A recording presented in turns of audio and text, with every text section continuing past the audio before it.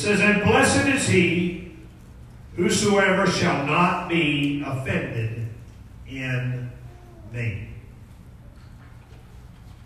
I want to talk to you for a few moments about the blessing of not being offended. Blessing of not being offended. Blessed is he whosoever shall not be offended in me. We make a lot of assumptions about God as religious folks and Christians. And sometimes we make statements like, the Lord is a gentleman. He won't force his way in on anybody. He stands at the door and knocks, quietly knocking, patiently waiting. But maybe I want to jar you just a little bit this morning to let you know that sometimes the Holy Ghost works in ways that that's very bold. Sometimes we act like we think that the Spirit of the Lord, the Holy Ghost, is kind of shy and skittish, and like we just, if a baby cries, it'll mess things up or something. But the fact of the matter is, the Lord is bold. And the Holy Ghost will sometimes do things that offends people. The Holy Ghost will sometimes ask things of you that if you're not careful, you will become offended in. Because it doesn't think on the level. The Lord doesn't think on the level that we think on. We are often overly concerned about our reputation, our dignity, our self-image. And I don't think that the Holy Ghost is just greatly concerned about those things. Amen. God intended his church, and it was born in the fire, the flame of the Holy Ghost revival. And from that very first outpouring that birthed the church, there was marvelous manifestations of the power of God amongst them. People from all nations gathered there in Jerusalem for that great feast were astonished to hear these folks speaking in languages that those people did not know. The speakers didn't even know. They were shocked that they were speaking in these languages, and some of them heard them speak in their own languages from the country from which they came. This was very, very strange and odd behavior. This didn't happen down at the temple where they were all going for the ceremonies and the things that had been done for thousands of years since God instituted temple worship. The religious leaders were not prepared for this. The average person was not prepared for this. It was odd. It was strange. It was, in fact, it did not even seem dignified. They said, these men are drunk. Isn't that right? And we're part of the same church today. God wants to work in his church in ways that go outside the ordinary of human experience, outside the ordinary of ritualistic religion, and do things in the now and the present that is astonishing sometimes, shocking at times, and will offend some people sometimes. That's the way it has been since the birth of the church, and it was never God's intention for us to just get it all figured out so that it becomes kind of like old hat and it doesn't surprise us or shock us or cause someone who first encounters it to become a little disturbed. Paul taught in his letter to the Corinthians, brethren, covet prophecy, and forbid not to speak with tongues. You know there's churches where they forbid folks to speak with tongues? I know that may, that may run counter. I mean, some of you were raised in Pentecostal churches, and we kind of forget that there are places where they absolutely forbid speaking with tongues. There are places where they've been known to put their hand over people's mouth when they started talking in tongues and stop it. My wife has seen that. There are churches where there are people, there are ushers that will come and usher you out if you allow the Holy Ghost to operate the way God designed it. And so, forbid not to speak with tongues. Let all things, then it says, be done decently in order. That's where folks get hung up sometimes. Because we think that is the way that we see decently and we see order. But sometimes God's decent and God's order looks like a bunch of drunk folks. Right? Paul's instruction to them not to bridle the operation of the gifts of the Spirit. He also instructed them, how to deal with it when it's the flesh. Sometimes folks can just get in the flesh and operate like that. But sometimes the Holy Ghost operates in ways that don't conform to our sense of order and respectability. And that was not the case in the Old Testament church. And in the great revivals throughout history, it's not been the case. There are two things that are abundantly clear. First of all, the Holy Ghost doesn't appear to be real concerned about our reputation. Amen. Those folks in the upper room, I don't think it really enhanced their respectability in the community when they were seen acting that way. Now, Peter preached to all those folks that were gathered from all the different places, and they were asking questions and all of that. He preached and gave them a biblical answer for what they were seeing and all of that. They said, how is it that these men speak in the language? But he also dealt with those Hebrews, Jewish folks, that were accustomed to normal Jewish worship, and they were saying, these men are full of new wine. He had to deal with that as well, and he did in his message. He let them know that it might look like chaos and all of that, but nevertheless it was the work of the Holy Ghost, the Spirit of the living God. And another thing that is clear from Scriptures, that in contrast to the polite, shy, gentlemanly image that we sometimes get in our heads about Him, God sometimes intentionally offends people.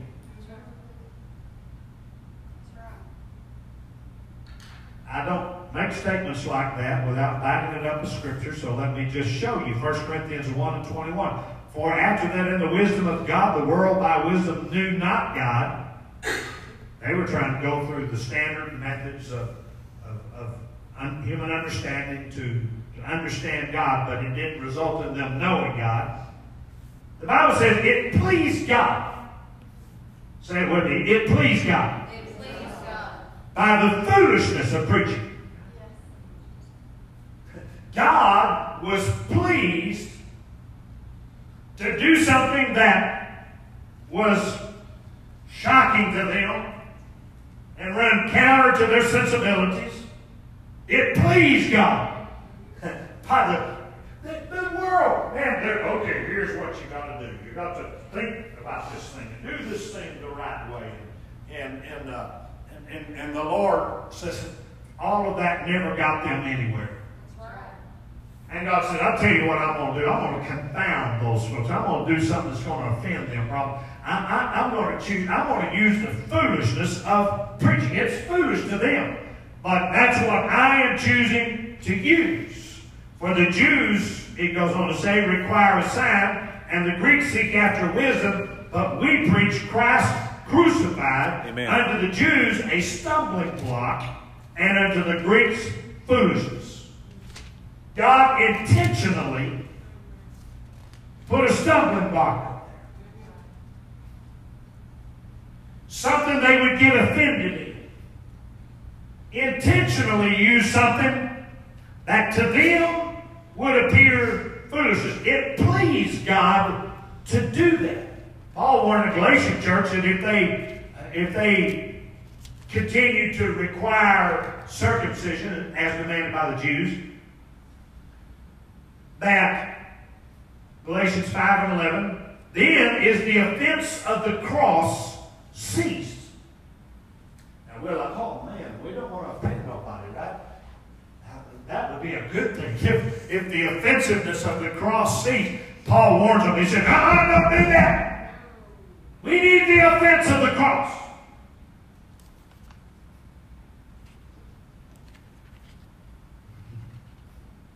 What's that saying? By design, the gospel is offensive. It's intentional. Jesus goes and feeds 5,000 people. That is an incredible miracle. From just a handful of food, he breaks it, prays over it, feeds 5,000 people.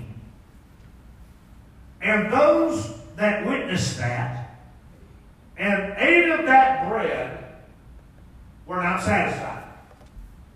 And they came to Jesus and they basically said, you can read it for yourself, John 6 and 30, what sign showest thou then? They said therefore unto him, what sign showest thou then, that we may see and believe thee? What dost thou work?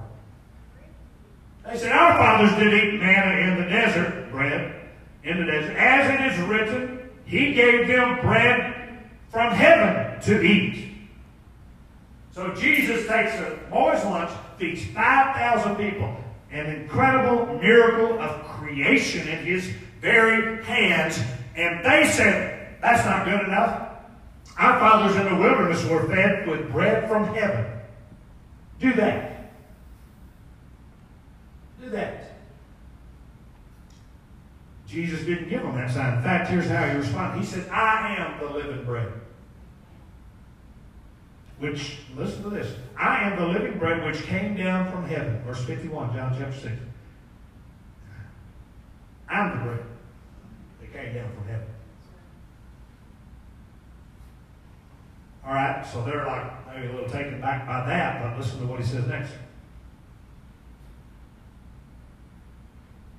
If any man eat of this bread, he shall live forever. And the bread that I will give is my flesh, which I will give for the life of the world.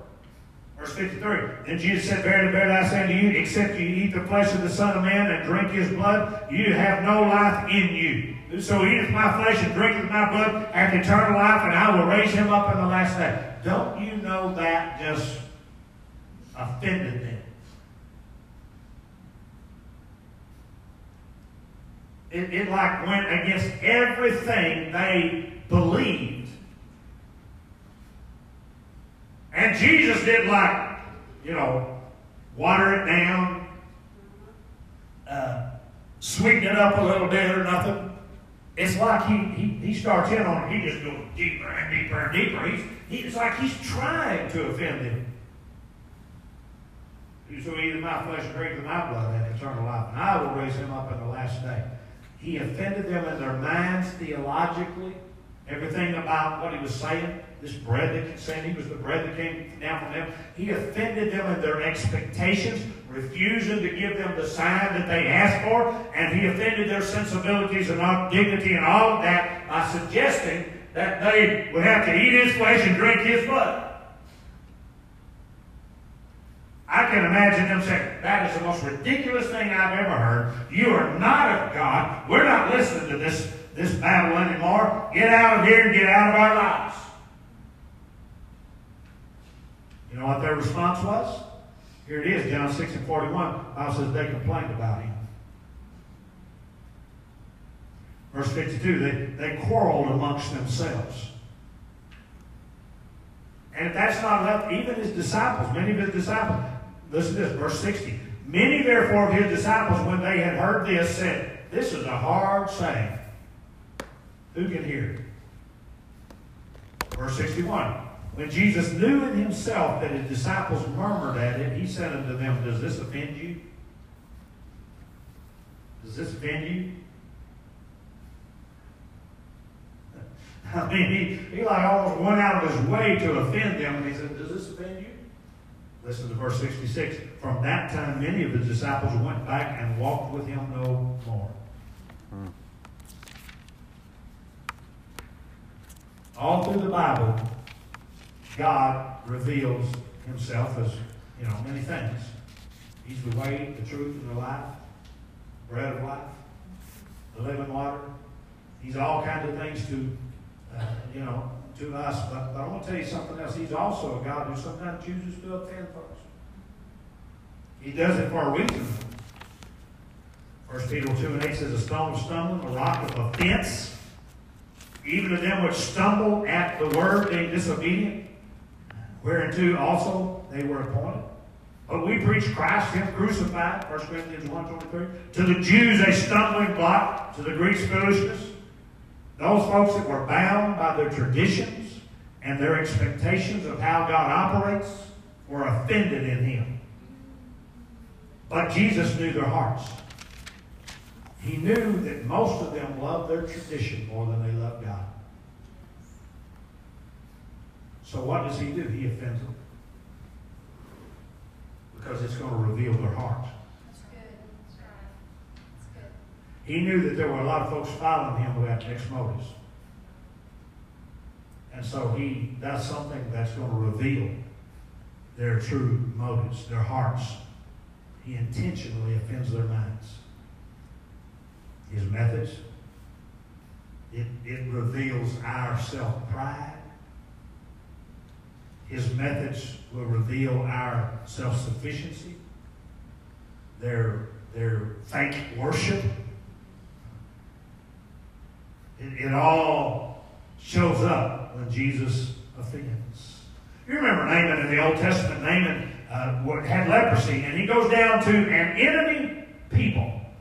He's the captain of the army of Syria. He goes down to Israel because he's heard there's a prophet in Israel, and that he can be healed if he'll go down there. So he goes down to the prophet, and he goes to the door of the prophet, and he wants to know, can I be healed? The prophet does not even come out on the step, doesn't even come out to be seen of him. He just sends a servant out to tell him, all right, go down to the river Jordan and dip 7 times. You'll be healed. Now, the Jordan can be a very, very muddy river. It offends me.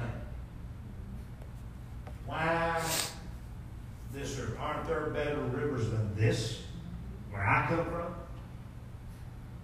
Why would I have to do it this way? Why would I have to get down there and get ugly and muddy? I'm a person of importance. And there's better rivers than that. I'm not getting down in that thing. I'm not going to do that. But you know what? There was desperation in his heart that eventually rose above his pride and caused him not go down once or twice or 3 times or 4 times or 5 times or 6 times, but 7 times. One time would have been kind of like enough. That is disgusting.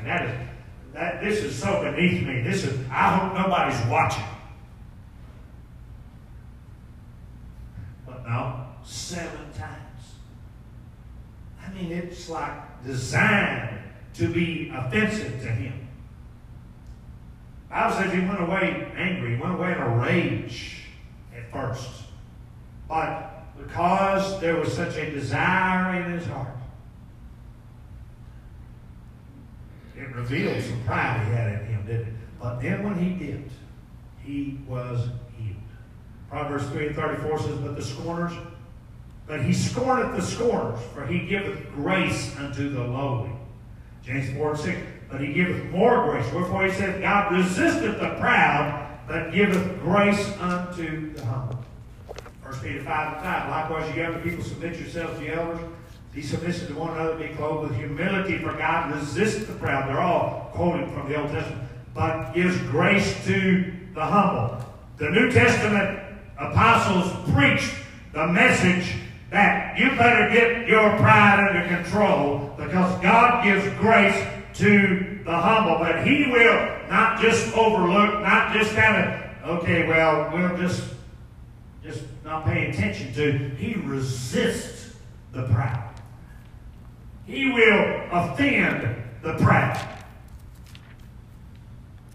Therefore, Peter said, humble yourselves under the mighty hand of God, that he may exalt you in due time. You see, God knew that Naaman's stumbling block of pride was his big issue. And once he dipped, once he was willing to get that pride under control and do what was asked of him, there was a flood of healing that came over him. Leprosy represents sin in Scripture. And so there was a healing that took place in him. And I'll tell you, sometimes not only we get offended at God's methods, but sometimes we get offended at who God chooses to use.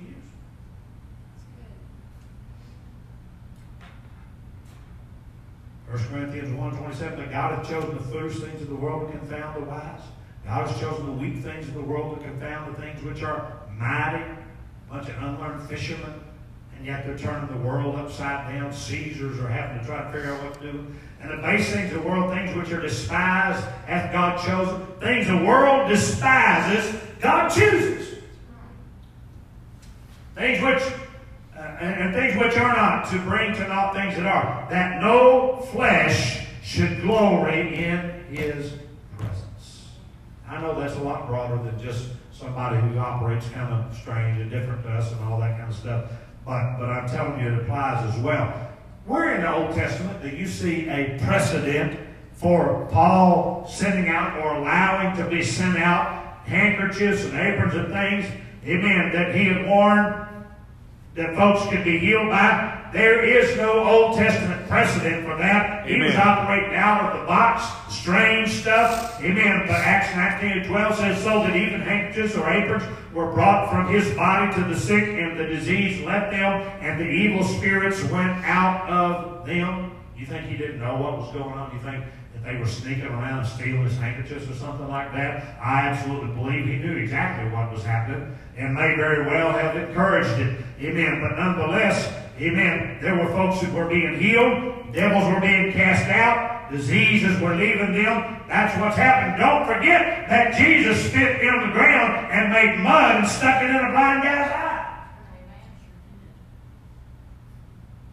How bad do you want to be healed? How bad do you want God's blessing? How bad do you want to be able to see? Are you willing to get your pride under control and say whatever he says, that do? That's what Mary said. It caused it to be better wine than they'd ever had. Amen. They said, you've saved the best for last. All Mary said was, whatever he tells you to do, just do it. Right? So they get the containers that is designed to carry foot washing water, and they make sure they're full of water, and he turns that into wine, and here they're drinking wine out of the foot washing vessels.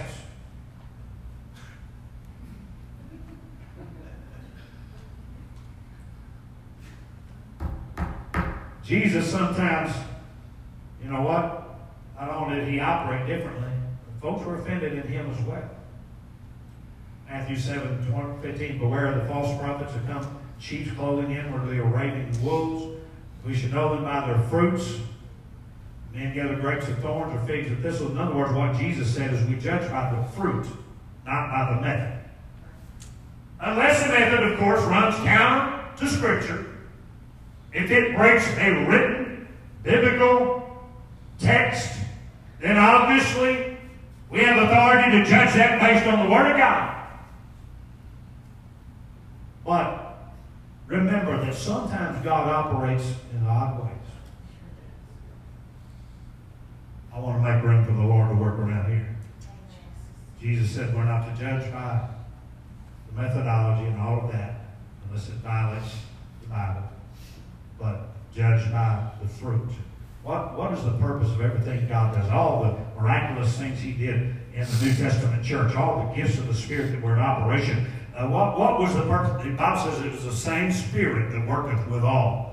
And there was a common purpose to what He was trying to do. Those things in themselves were not to be lifted up and put on a pedestal. All they were tools. All they were vessels. And when we get to lifting up the vessel, amen, we get out of the book. We get out of order. We get out of God's design. That is a vessel that is designed for a purpose. The purpose is what is important, and the purpose is to glorify God. Amen. The purpose is to have God work in His church, amen, so that the gospel can be preached in all the world.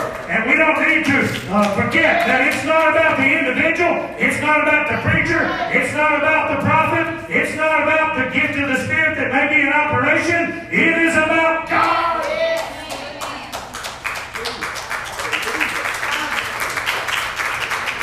Paul said, I'm going to preach nothing but Christ and Him crucified. It's a stumbling block to some folks. But he said, I'm going to preach it the Lord. Because it's going to reveal their hearts. And that's the only way they can be saved, if their heart gets revealed. What is it that God's trying to do with things like this? What's God trying to do with this anointing that comes? What's God trying to do when we get into intercession and praying in the Holy Ghost, and God is moving, God's opening things up and doing stuff? What's the purpose in all of this? I'll tell you what the purpose is. Amen. God has a design. God has a specific thing He's trying to accomplish in this world. It's not so you'll be more comfortable. It's not so you'll look better. He is not that concerned about how you look. He's more concerned, amen, that He gets glorified. He's more concerned that everybody knows, amen, there's something different about this. Amen. God's hand must be in this. The Lord is at work here. God is trying to move us into a place where He can use us in this end time hour like never before. I plan to nurture and administrate things that I hadn't even seen before. Because God has designed His church to operate in those things. And it's not unequipped to do it. We have the Word of God. We have the preaching of the Word of God. And we can see it happen. It's not just about sound doctrine, although that is very important. Neither is it just about some kind of sign or wonder or miracle or manifestation. But we can have both. That's the way God wants it to be. Genuine, real Christianity is biblically sound, doctrinally sound, but it's also vibrantly experienced. Amen. Somebody say amen? Amen. Tell you what God's trying to do. He's trying to bring His Word and His Spirit together in us. And now we put the Word right over here, on the shelf somewhere. We go back and check it, But then things are happening out here. We can't really explain everything. We go back here, and that's what we're doing, we're kind of trained to do and all of that. But what God is trying to do is bring it all together in us. This is God's purpose. Someone said, if we have the Word without the Spirit, we dry up. If we have the Spirit without the Word, we blow up. But if we have the Word and the Spirit, we grow up.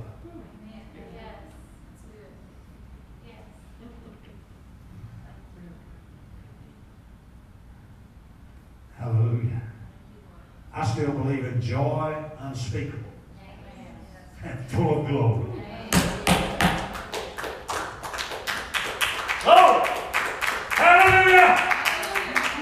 I think we still sing that song every once in a while because I believe sometimes it gets beyond what you can say with ordinary words. Amen. Sometimes it gets beyond what you can express with ordinary structured worship. Sometimes you get beside yourself. It's all right. We're experiencing a real God. And He wants to work amongst us. They were offended at Him. The Bible says, Matthew 13 and 57. They were offended at Him.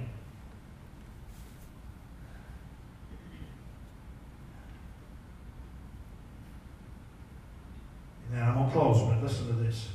The Greek word in the New Testament for offend is also sometimes translated, instead of offend, to stumble. Same word. Sometimes offend, sometimes to stumble. It's also the same word from which is derived the word scandal. The actual word in the Greek is scandaliza, or scandaliza. It's the word from which we get scandal.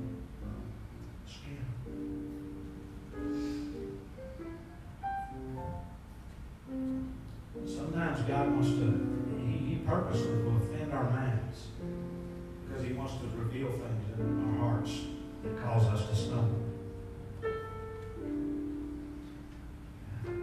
He's a stone stumbling and a rock of offense. I said He's a healer. We got, oh yeah, He's a healer. He's our Heavenly Father. Oh yeah, He's a Heavenly Father. Counselor. Ooh, glory. Prince of Peace. Yeah, He's my peace.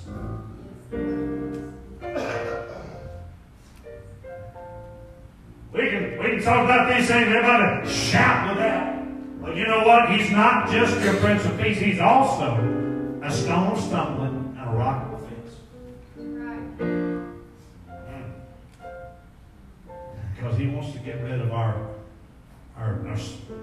religious pride. He wants to get rid of our self-satisfaction. I'm going to deal with that right here real quick before I close. He wants to get rid of our self-satisfaction because sometimes we're just satisfied with ourselves the way we are. We're satisfied with our condition. We're satisfied with where we're at. We're satisfied in ourselves. We get to where we can preach all right, we're happy. First we're nervous about scares us half to death. First time somebody sings in front of the crowd, they're nervous, but after a while they get used to it. After a while they learn, I can sing that song, and I just put that extra note right here in the song. It moves the crowd a little bit, and they get to where they depend on themselves. They depend on themselves. We can't depend on ourselves, folks. It's got to be the work of the Holy Ghost. God's got to get the glory. It's not so a man can get the glory. It's not so when everybody stands and claps and says, oh man, that was good. That was good singing. That was good preaching. That was good. No. That's all you get. That's what you get. But amen, it's not about what we get. It's about what God gets. That's the only glory. That's the only praise you're going to get if you're working in yourself. But if you will get to the place you get rid of your spiritual pride and you stand up and preach what thus saith the word of the Lord, what I'm telling you is today, God will get the glory and no flesh. And then the Lord's pleased.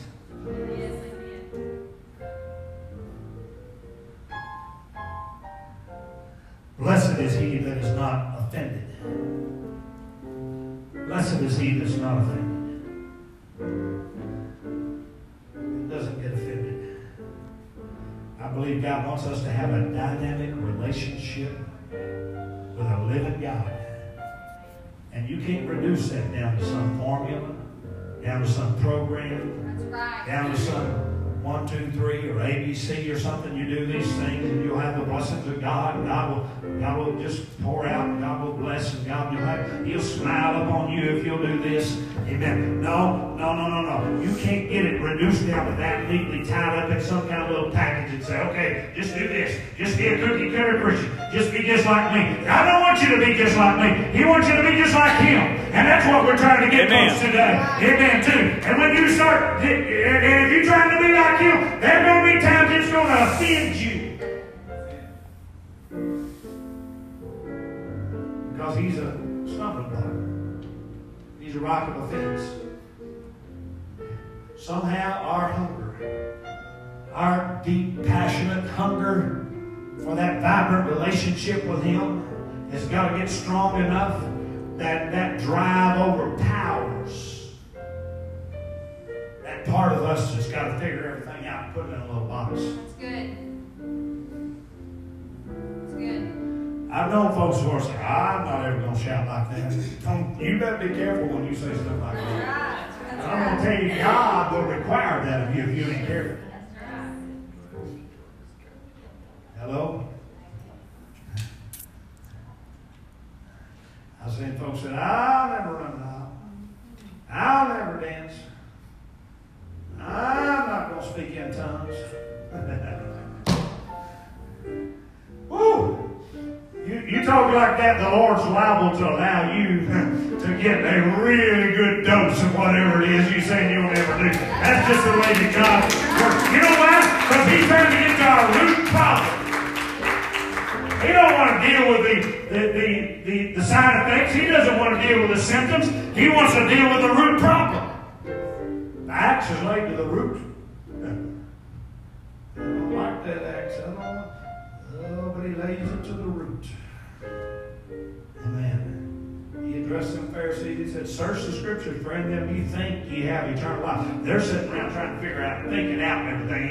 He said, search those Scriptures. Amen. You think you have eternal life through them, but the fact of the matter is you've got to meet me. He said, and you will not come to me that you might have life. I receive not honor from men, but I know you that ye have not the love of God in you. He said, I know your heart. You know the book from back to back. You can quote them scriptures like crazy. You're trying to think your way into this thing, and you don't really have a desire to know me. He said, if you really, I'm going to put an offense up there. I'm going to put a little stumbling block up here. If you really want it, you're going to have to get over this. But if you have such a desire in your spirit that says, I don't know if I can put it in a package. I don't care if I can or not. What I want is a living God. What I want is a walk with Him. What I want is a relationship with Him. What I want is something that you can't explain by human terms. If you can explain it by human terms, it's just an idol. It's not God. He is so much more than that. John 5:44, last scripture. How can you believe which receive honor of one of another, and seek not the honor that cometh from God only? I'm against this. Oh, brother, you're so true.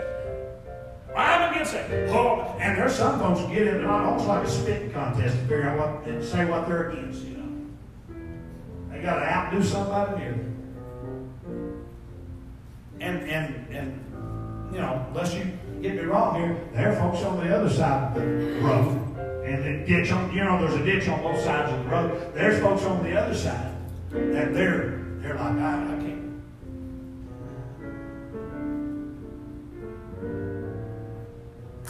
They're trying to show off what they can get by with.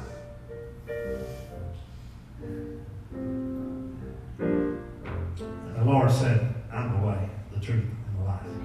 I'm a stumbling block. I'm a rock of offense to some.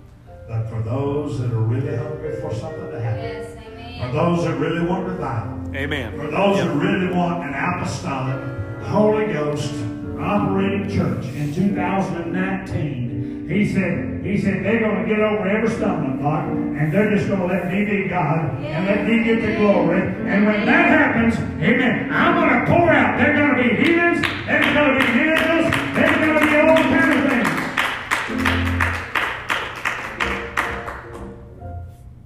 Right. But if you've got to wait for Him to do something to measure up to your expectations, then you may be like those folks who said, He said no bread down from heaven. I am the bread that came from heaven. Yes, that's right. If we see somebody get healed this morning, then we'll really get to pray. If God would just open up the windows of heaven and pour out a miracle here today, then now we could gather, we would pray with such fervency. And everybody be praying their needs up here because they want their miracle too. You know what? Be careful.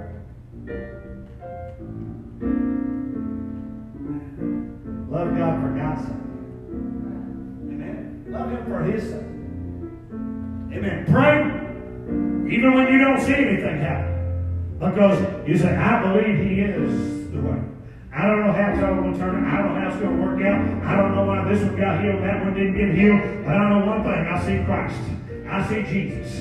And sirs, we would see Jesus. Amen. In Him is everything that I need. And I'm just going to pursue Him. I'm going to pursue Him when I'm not getting healed, and I'm going to pursue Him when I am getting healed. I'm going to pursue Him anyway. I'm after Him. Nothing is going to be an offense to me. Nothing is going to get me